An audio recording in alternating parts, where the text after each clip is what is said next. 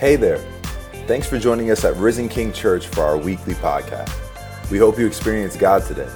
Make sure you visit us at risenking.life to take all your next steps and follow us on Facebook, Instagram, and YouTube. Enjoy the message. Good morning, everyone.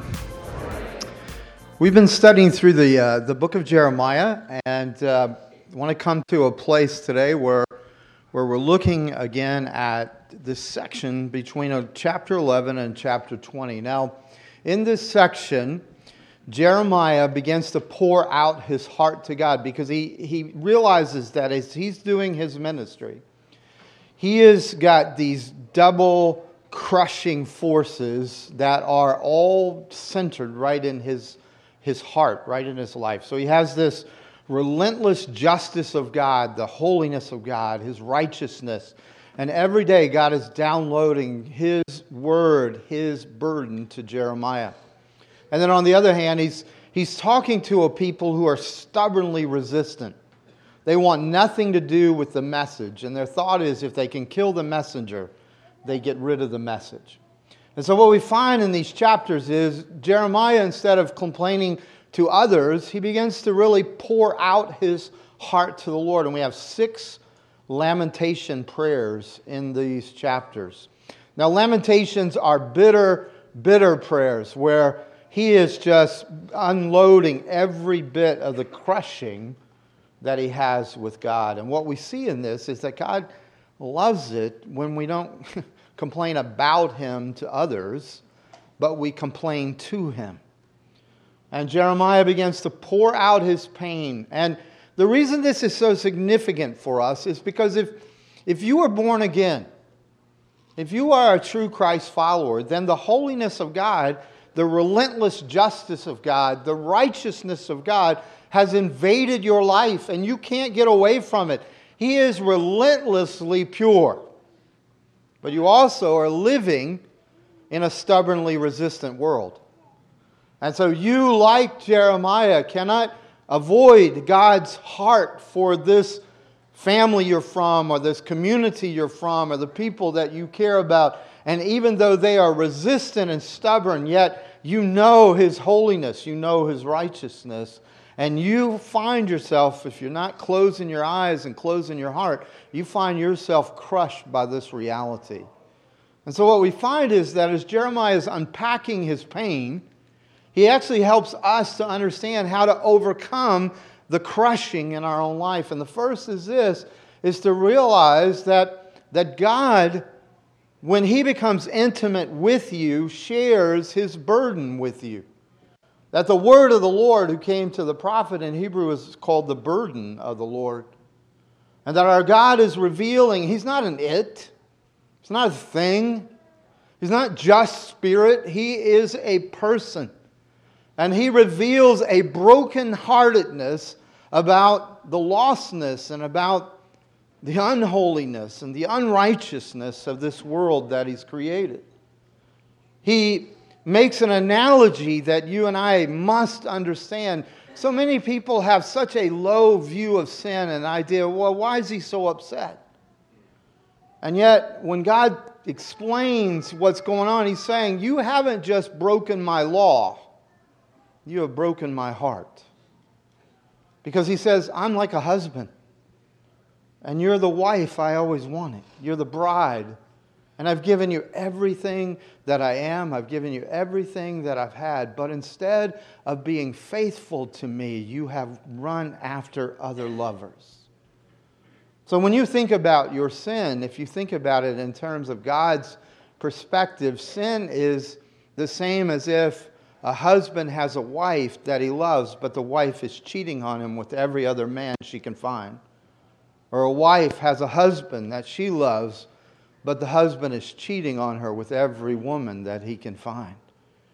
And when you look at it that way, you go, how could I be in a relationship with someone so untrustworthy, so unfaithful? And that's what God is speaking about throughout Jeremiah. And so as you become an intimate with God, God honors you. He believes in you more than you believe in yourself. And He begins to allow you living in this world to carry the burden that He carries. He lets you have a taste of His own broken heart, so that the pain in your life is not pain without purpose. As a matter of fact, anything that you're going through, God in His power could have prevented. But in His wisdom, He has allowed it. He has permitted it, and He has a purpose in it. And part of that purpose is for you to stop thinking only of your selfish self and to begin to say, Lord, if this is your burden, I will carry it. I will carry it because you love me. I will carry it because you are trustworthy.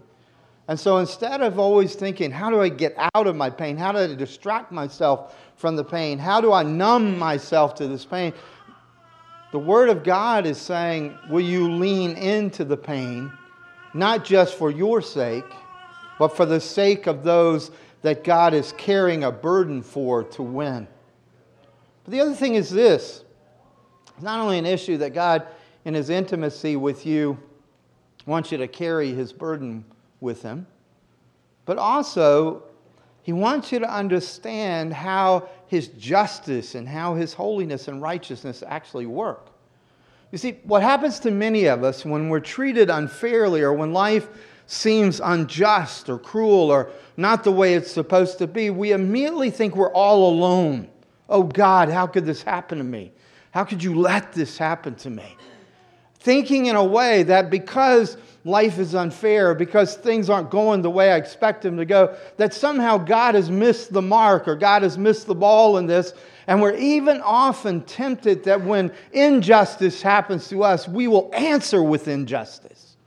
Or when something cruel happens to us, we'll answer with greater cruelty. If that's not you, you're lying to yourself. When someone's angry with you, the impulse is, I'm going to be more angry. If they yell at me, I will yell at them more. How dare they yell at me? I've even had people come up to me and say, my company is cheating me. They're not paying me what I'm worth, so I steal from them because they owe me. See, it's really easy when you feel like life is unfair or unjust to then respond with, well, this excuses my injustice. Or this makes a cause for me to act in such a way. And yet here in the Scriptures, what Jeremiah is finding, what God is saying, he's saying this, in your injustice, in the unfairness, I know exactly what you're going through. Who else has ever been treated as unjustly as the Lord Jesus Christ? No one understood His message. They lied about Him. They slandered Him. They killed the innocent one. Every time you think no one is going through what I'm going through, you're listening to a lie. He hasn't forsaken you when the world is cruel to you. But He asks you not to run out and try to fix it yourself. Try to be your own savior. Try to be your own solution. He asks you to wait for Him. You see, when you're going through it, He's holding justice in His hand. And if you will lean into His justice, if you'll lean into His presence, He's the God who restores what the locusts have eaten. He's the God who gives the double portion for your shame. But what happens to so many of us is we can't wait. We have to act. When I first started my doctorate back in the 90s, I was with this group of pastors, and we were sharing stories of leadership. And this one pastor began to tell this leadership story that I've never forgotten. He goes, when I went to my church, there was this family, and they were horrible. They were controlling. They were mean to me. They were critical. You know, I don't know if you know this, but every church has controlling people in it. So here's what he said. I went to them and I said, you're controlling, you're manipulative, you're bad people. You need to leave this church. And he goes, it'd be easier for you to find a new church than it would be to move my family and take a different call. And he looked at us with a big grin on his face and he said, they left. Man, people are stupid. Do you know what he did?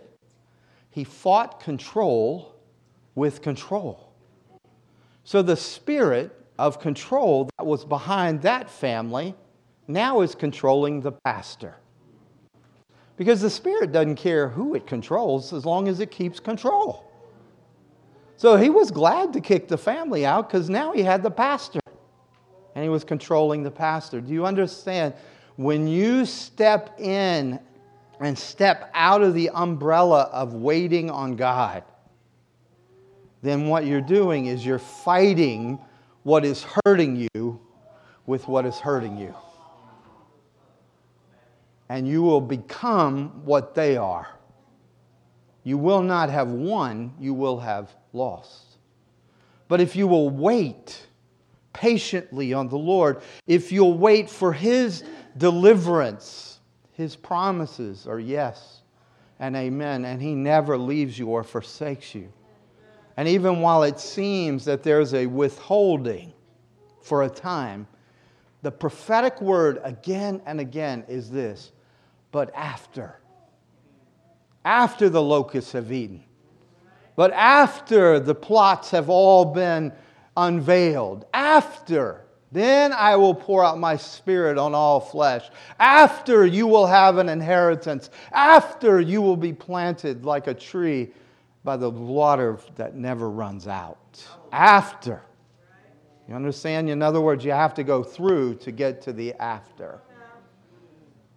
Why do I have confidence in this? Well, it's not called the book of the people who killed Jeremiah.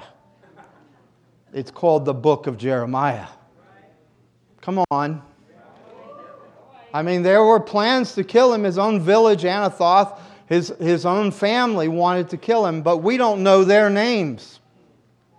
But we know the name of the one who stood fast. And we know the one who, but after.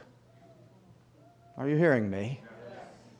I really believe for some of you, you're going through something today, or you will be going through something that you need a but after.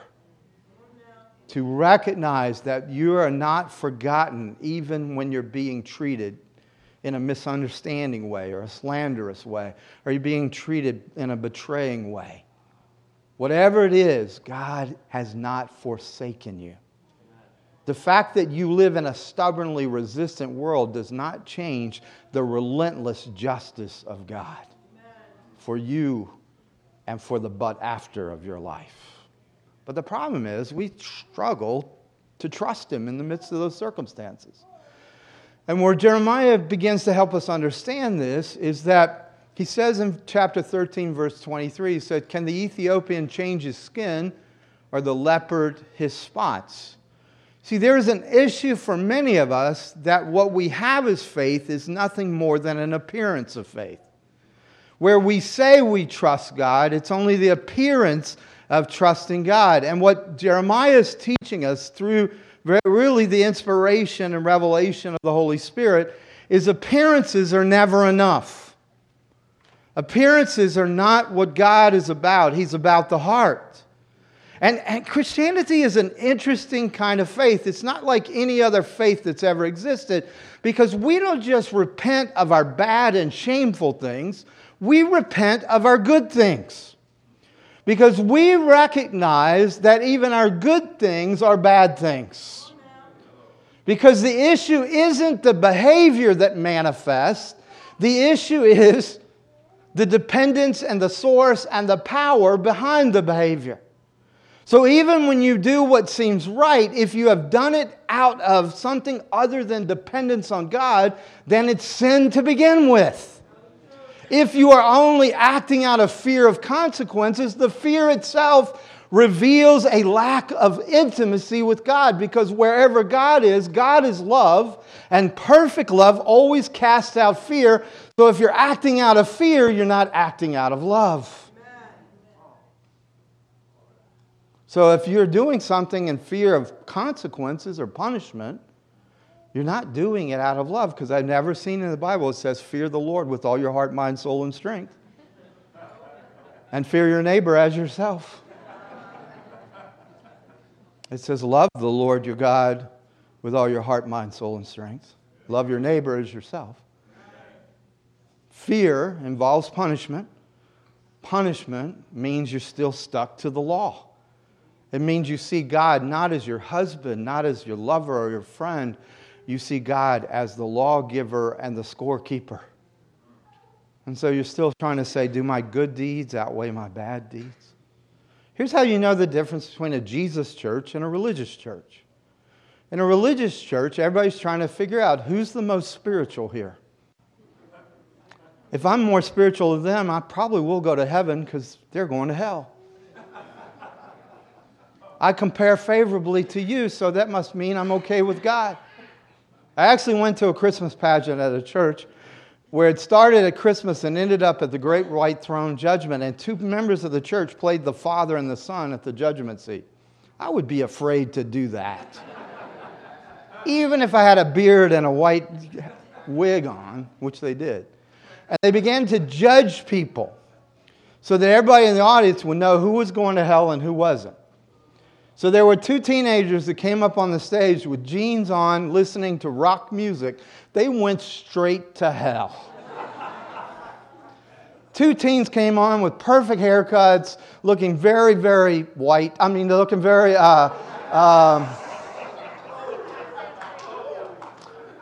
and they had khakis and a plaid shirt and a dress on. They went straight to heaven. If I knew all it took were khakis to get to heaven, wouldn't that be easy? You understand what's going on there is that's a religious church that hasn't repented of their good. They believe their good is good. And they even define what good is. Because I don't know if you can find a Bible verse where it says, thou shalt not wear jeans. Or thou shalt not listen to rock music. You have to make interpretations in order to make that your rules. And by making those rules, then you make yourself better. See, real Jesus people go, we're as bad as everybody else. I mean, one of my favorite things to say to you is, you're just as sick as I am.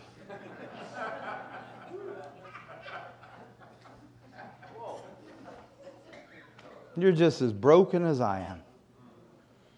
And you know, when you get there and you realize I'm that broken, then grace is beautiful. See, as long as you're still trying to prop up your goodness, you won't repent. You will resist. But once you realize there's no goodness to prop up, then repentance becomes sweet. See, the other indicative or indication of a not Jesus church is you only pray when you're in crisis. Only desperation leads you to prayer because there's no intimacy with God. God is just a resource. God is your personal assistant. And so you pray because you're desperate. See, when prayer is your last hope, it means He's not your hope. And so what Jeremiah teaches us is these things of appearances just don't count. God loves, through the circumstances of your life, to blow up your mask and to show you how really mean you are, how really rude you are, how really impatient you are. And all of that He does not to destroy you, but so that you'll know that you need healing. And so as we spend these last moments together here, maybe some of you the last moments I ever see you,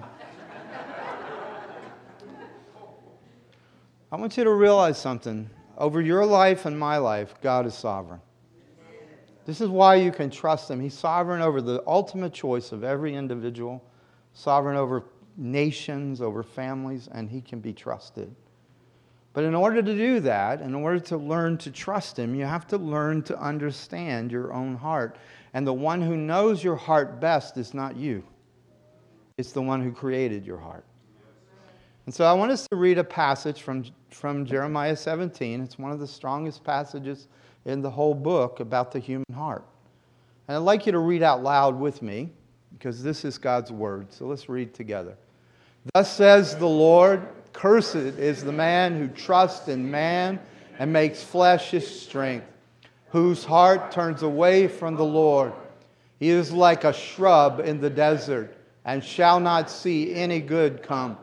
He shall dwell in the parched places of the wilderness, in an uninhabited salt land. Blessed is the man who trusts in the Lord, whose trust is the Lord. He is like a tree planted by water that sends out its roots by the stream and does not fear when heat comes, for its leaves remain green and is not anxious in the year of drought. For it does not cease to bear fruit. The heart is deceitful above all things and desperately sick. Who can understand it?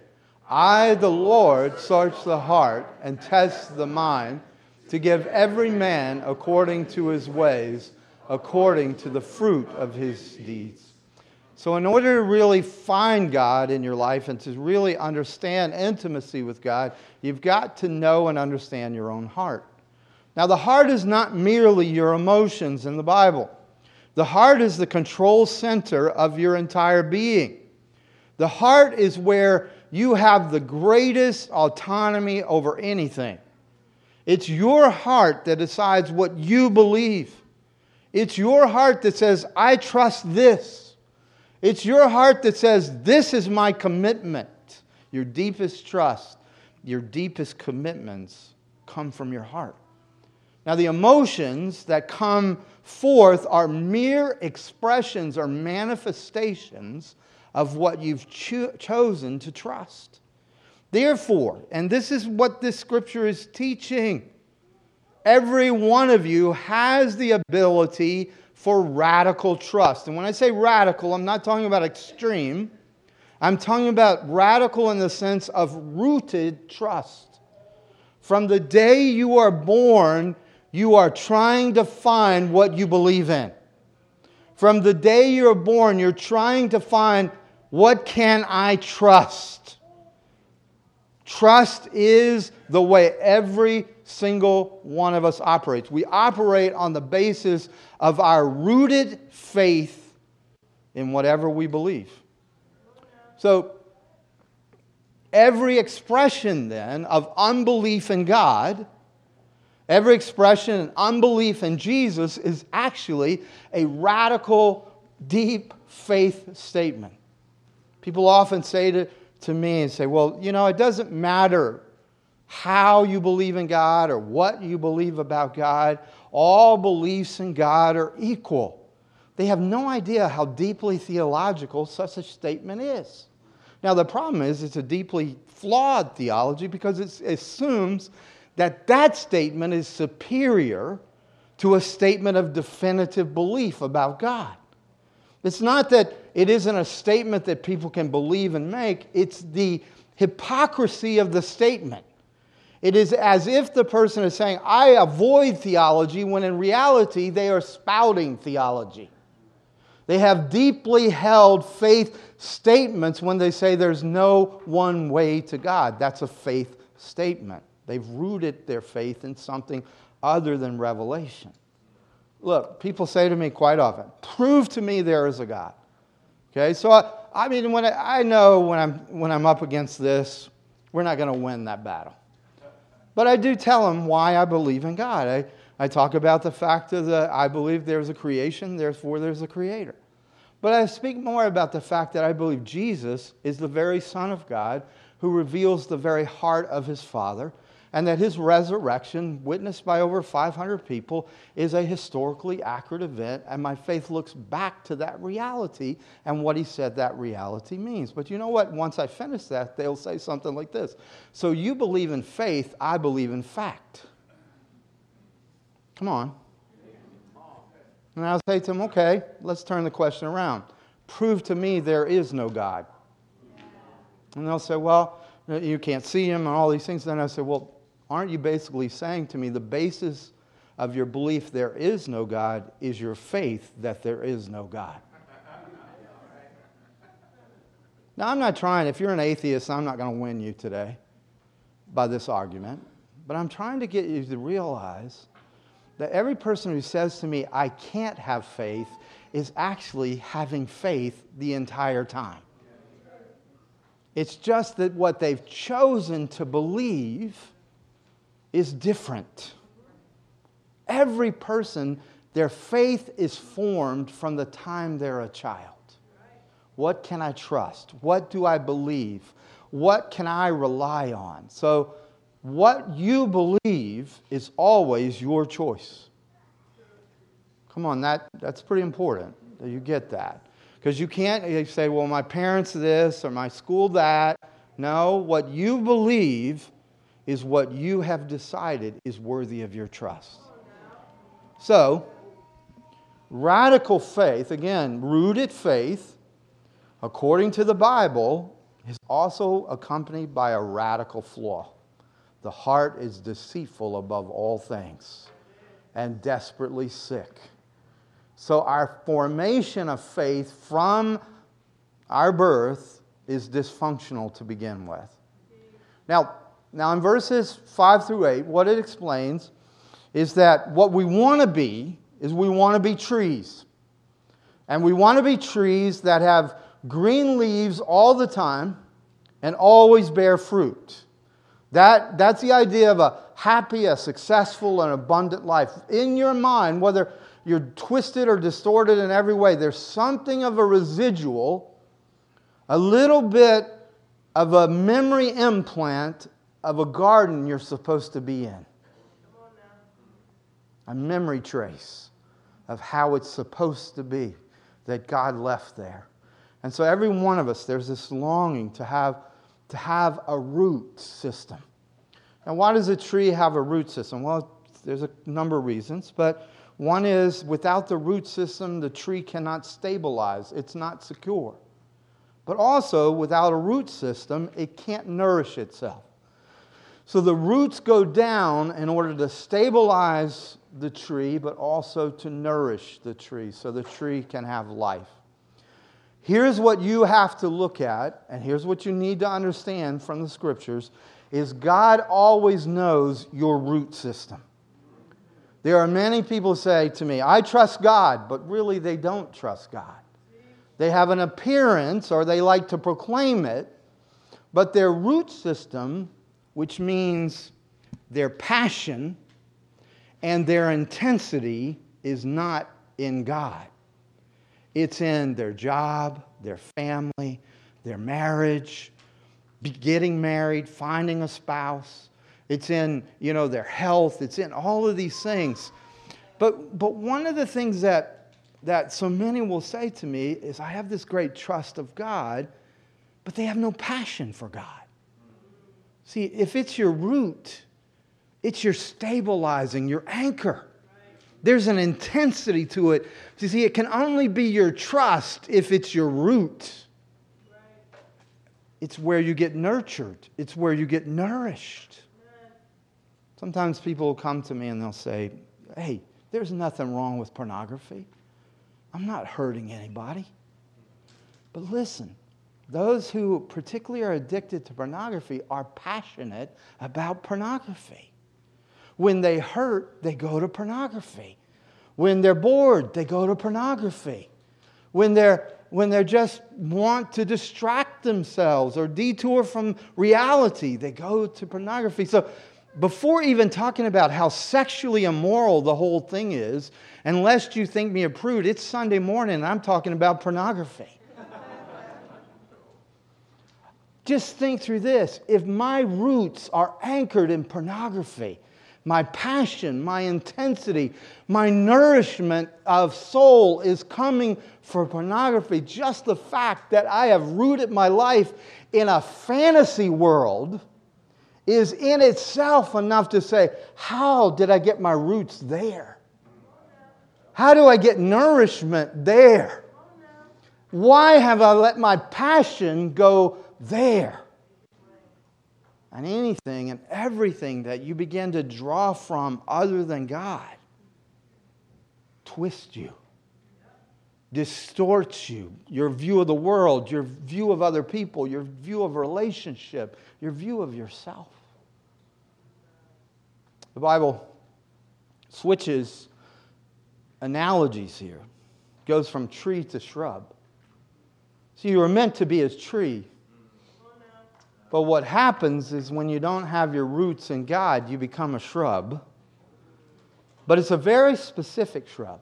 It's a shrub that's only in Palestine or in the Middle East. And it's a shrub that survives in drought and survives in the flood. But it's twisted and it's ugly and it's deformed and it looks like a shrub that just shouldn't exist. Because when there's water, it's never enough water. And when there's no water, it's just languishing in the depths of its lack of nourishment. And so the Bible says that when you have anchored your radical trust in deception and sickness and these things, it twists you, it deforms you, and no matter how much water you get, it will never be enough, and you will go through such drought seasons that your development will be deformed. Then it says, but blessed is the one whose trust is in the Lord. Now, it's really clear here. The Bible is very intentional. The wording is very intentional. It's not just making a repetition. It's saying, but it's not enough just to say, my trust is in the Lord. No, it doesn't stop there. It says, whose trust is the Lord. See, there are a lot of us who kind of get a little religious, we get a little bit more spiritual or whatever it is. We learn to pray a little bit and all these things, and we start saying, Lord, I trust you for my spouse. Lord, I trust you for my marriage. I trust you for my family, my job, my money, my health, my friends. I trust you for these things. But then suddenly God says, I'm going to take those things away from you. I'm going to put you in a sucky marriage.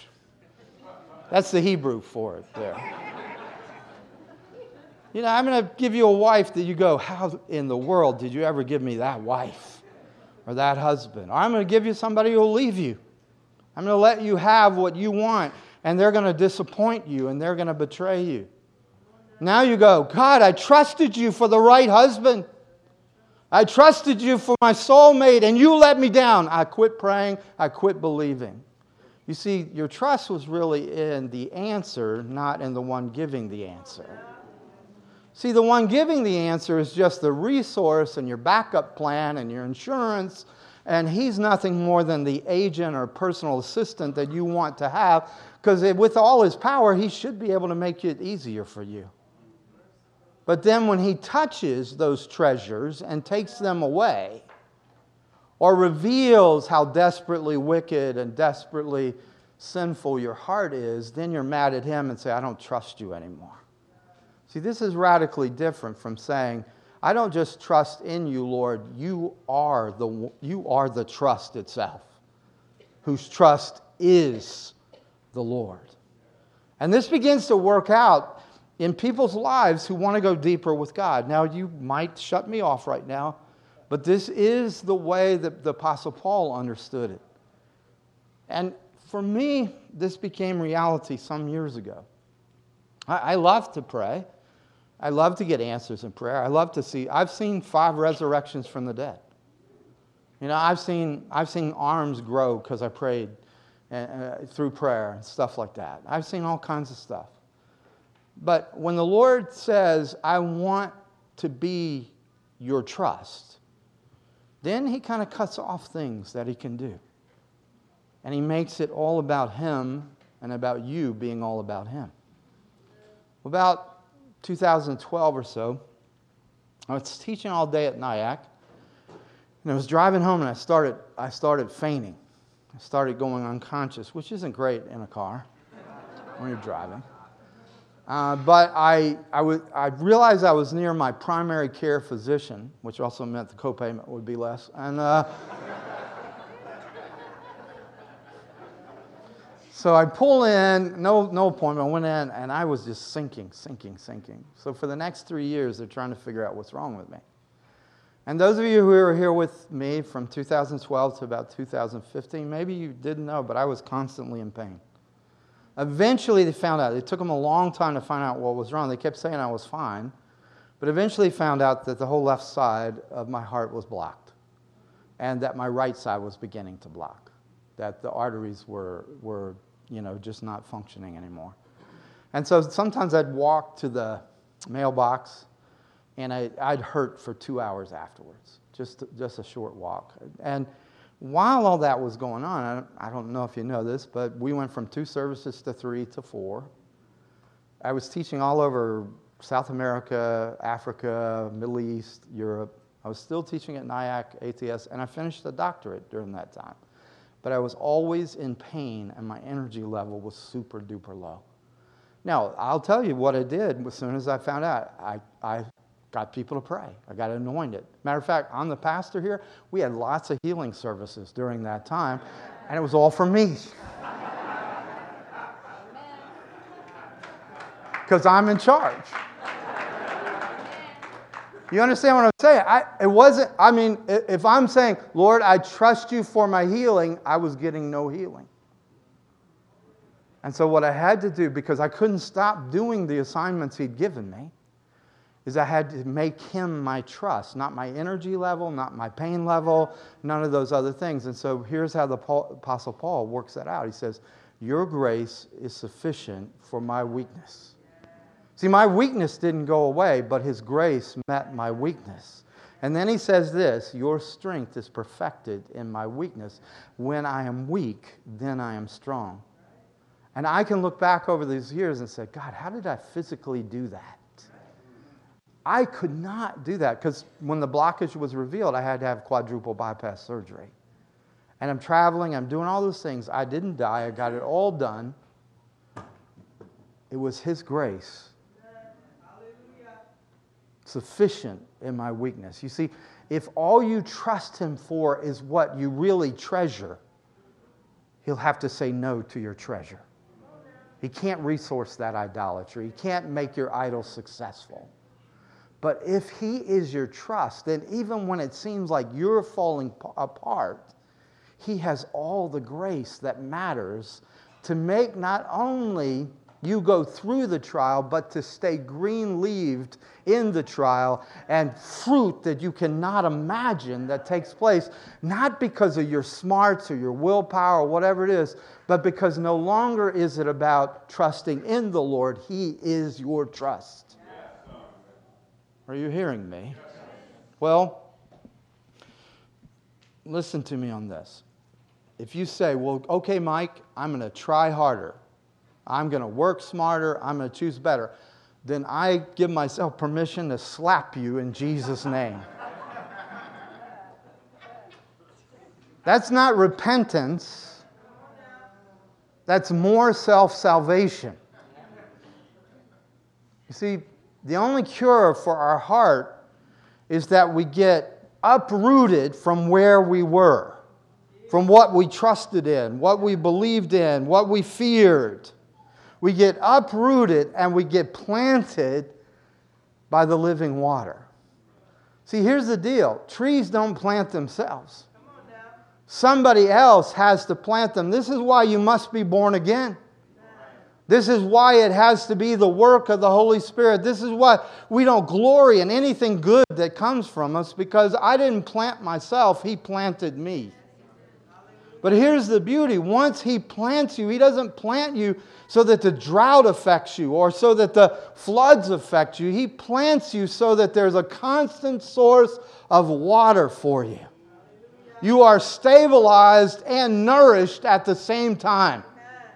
And the trials of life and the pain that He shares with you and even the injustice that you go through becomes a deepening of your roots. I love to travel in the Middle East. I especially love the country of Jordan. But when you're driving, you just see nothing but desert. Just nothing but this kind of white and off-white colors. And then all of a sudden you'll drive up and there'll be an orchard of olive trees. And they're all bright, beautiful green, loaded with olives. And all around it is nothing but desert.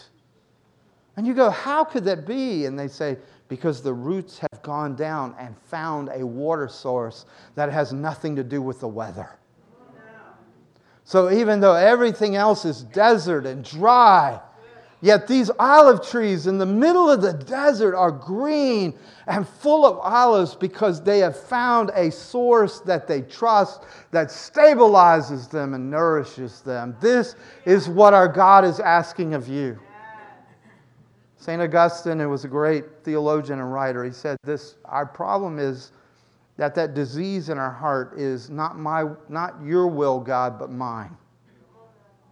And as long as we have that not your will but mine problem, he says we have a radical disease that needs a radical cure. So this is what I'll close with. Are you hearing me today? Verse 14 of chapter 17. Heal me, O Lord, and I shall be healed. Save me, and I shall be saved, for you are my praise. Look, if you get a splinter in your hand, or even if you cut your hand, you're not going to go, oh God, heal me.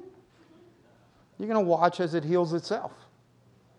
You see, a wound is nothing more than something that's going to be recreated, regenerated. You're going to watch every day as the skin comes back together, as it gets better, as the pain goes away.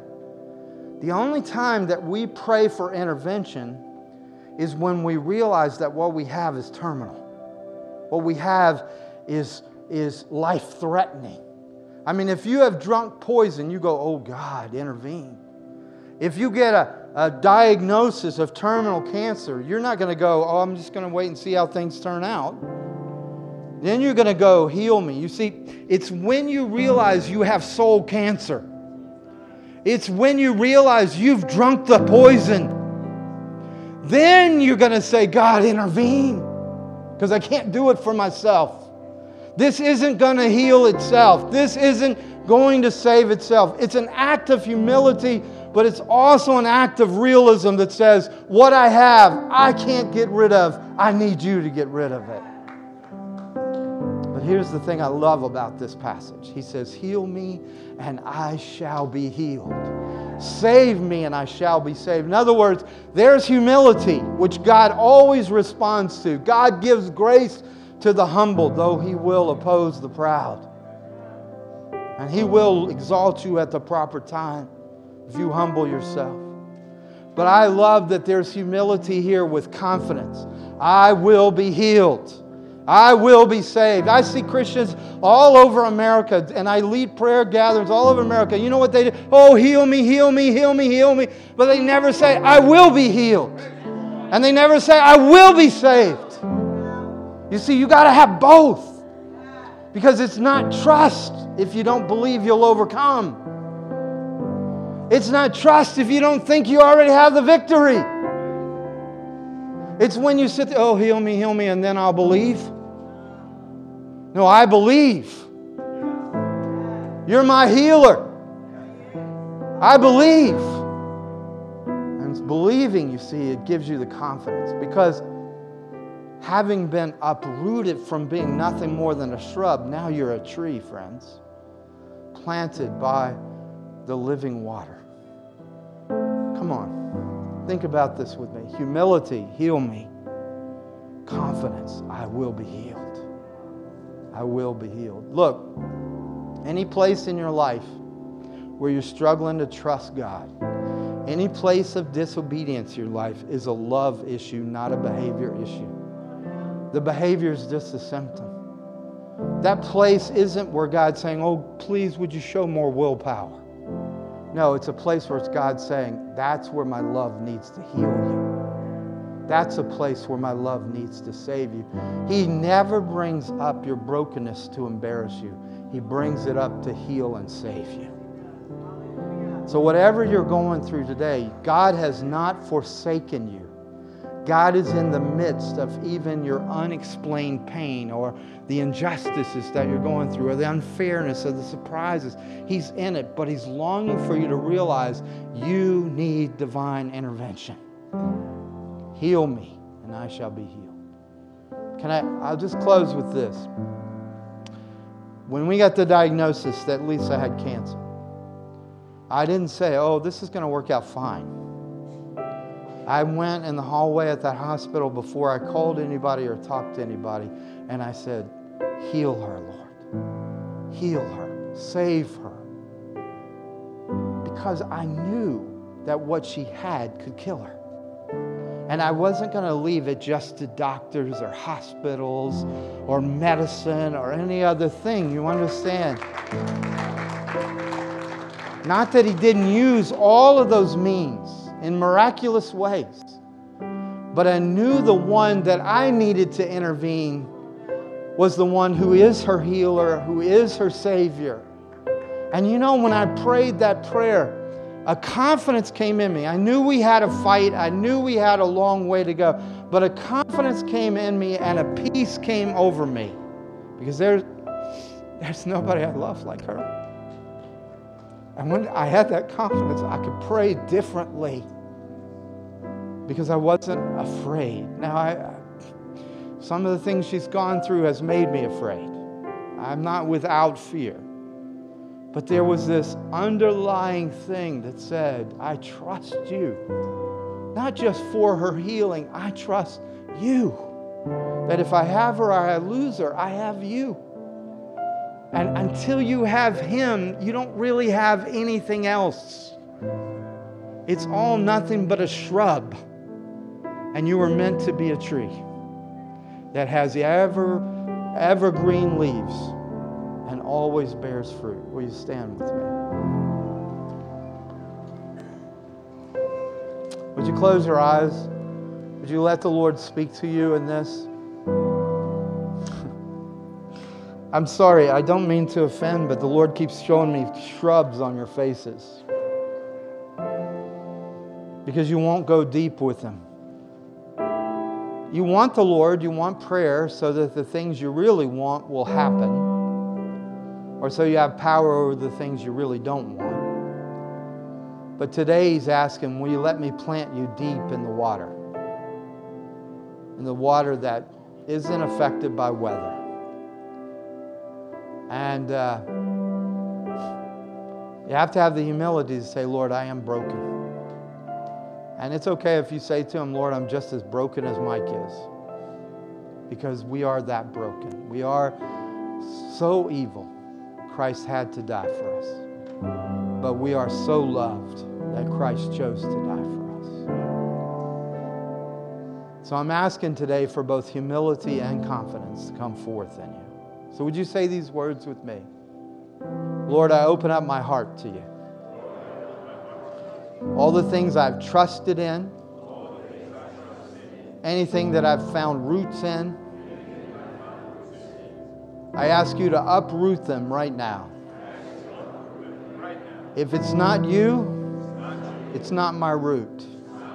You're my passion. My intensity belongs to you. I don't just trust in you, but you are my trust. Now this is where I want that trust to come forth. Will you say this? And it could be that you're coming to Jesus for the first time. That would be great. Most of us have come to Jesus before. And He's showing us where we don't trust Him. Where we haven't yielded to Him. So in that place, whether it's your sexuality, your marriage, your finances, your health, whatever it is, that which would only distort and twist you, would you say to Him this, heal me? Say it again, heal me. Look at that place of wounding and say, heal me. Save me. The Lord loves it when you humble yourself. But He loves it even more when humility is accompanied by faith, by confidence. So would you say this with me? This day, I believe and declare. Heal me, and I shall be healed. Save me, and I shall be saved. In Jesus' name. Amen.